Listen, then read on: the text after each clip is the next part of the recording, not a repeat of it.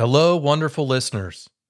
Creating this platform is a labor of love influenced by my journey with stage 3 melanoma, which I was able to discover ways to improve my physical, mental, and spiritual health.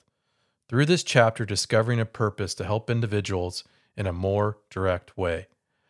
By donating to Patreon, you're helping Wellness by Design Group to produce quality content, bring exciting guests, and improve the show.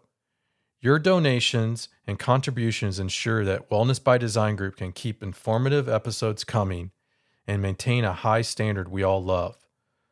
We are all grateful for any and all that you do to help. Thank you.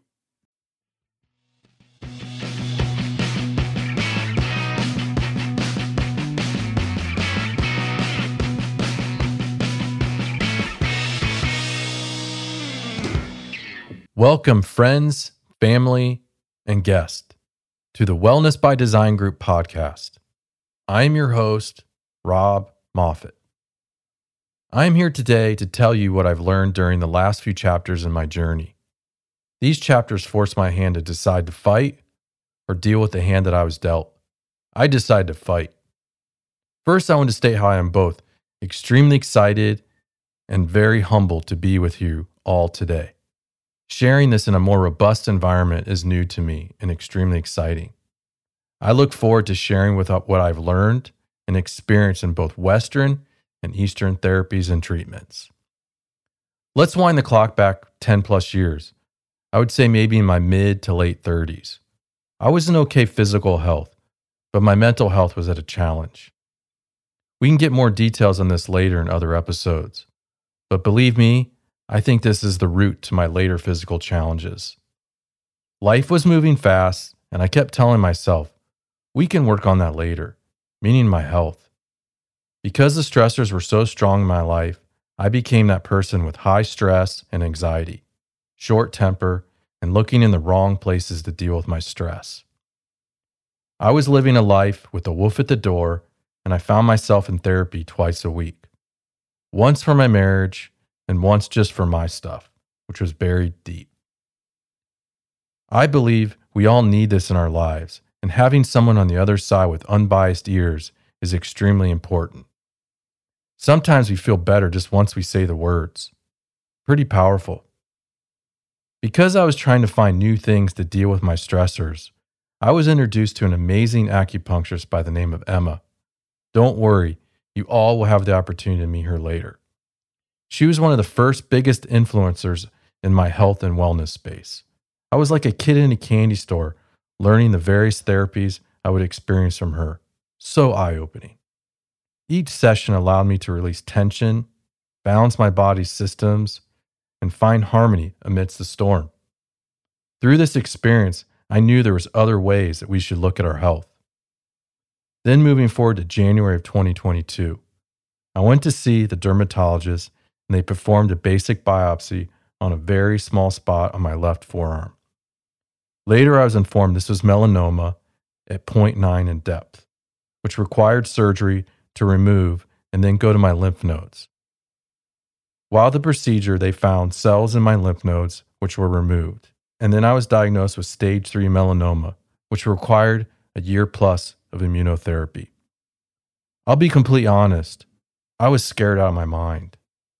I didn't know what to expect or know what my life would look like moving forward. I recall the first appointment with the oncologist and felt lost, scared again, and completely confused all at the same time. It didn't help that I was 30 years younger than most people in the waiting room. Once I gained a fraction of mental clarity, I went to work to fight this. As a design professional on a daily basis, we are taking complex problems and solving them through creativity. I began to put on paper things that would support and potentially have positive impact on this next chapter. I drew up a plan on paper with 7 pillars. No reason for 7, that's just the way it came out. These pillars represented an area of concentration that I wanted to focus on during this chapter.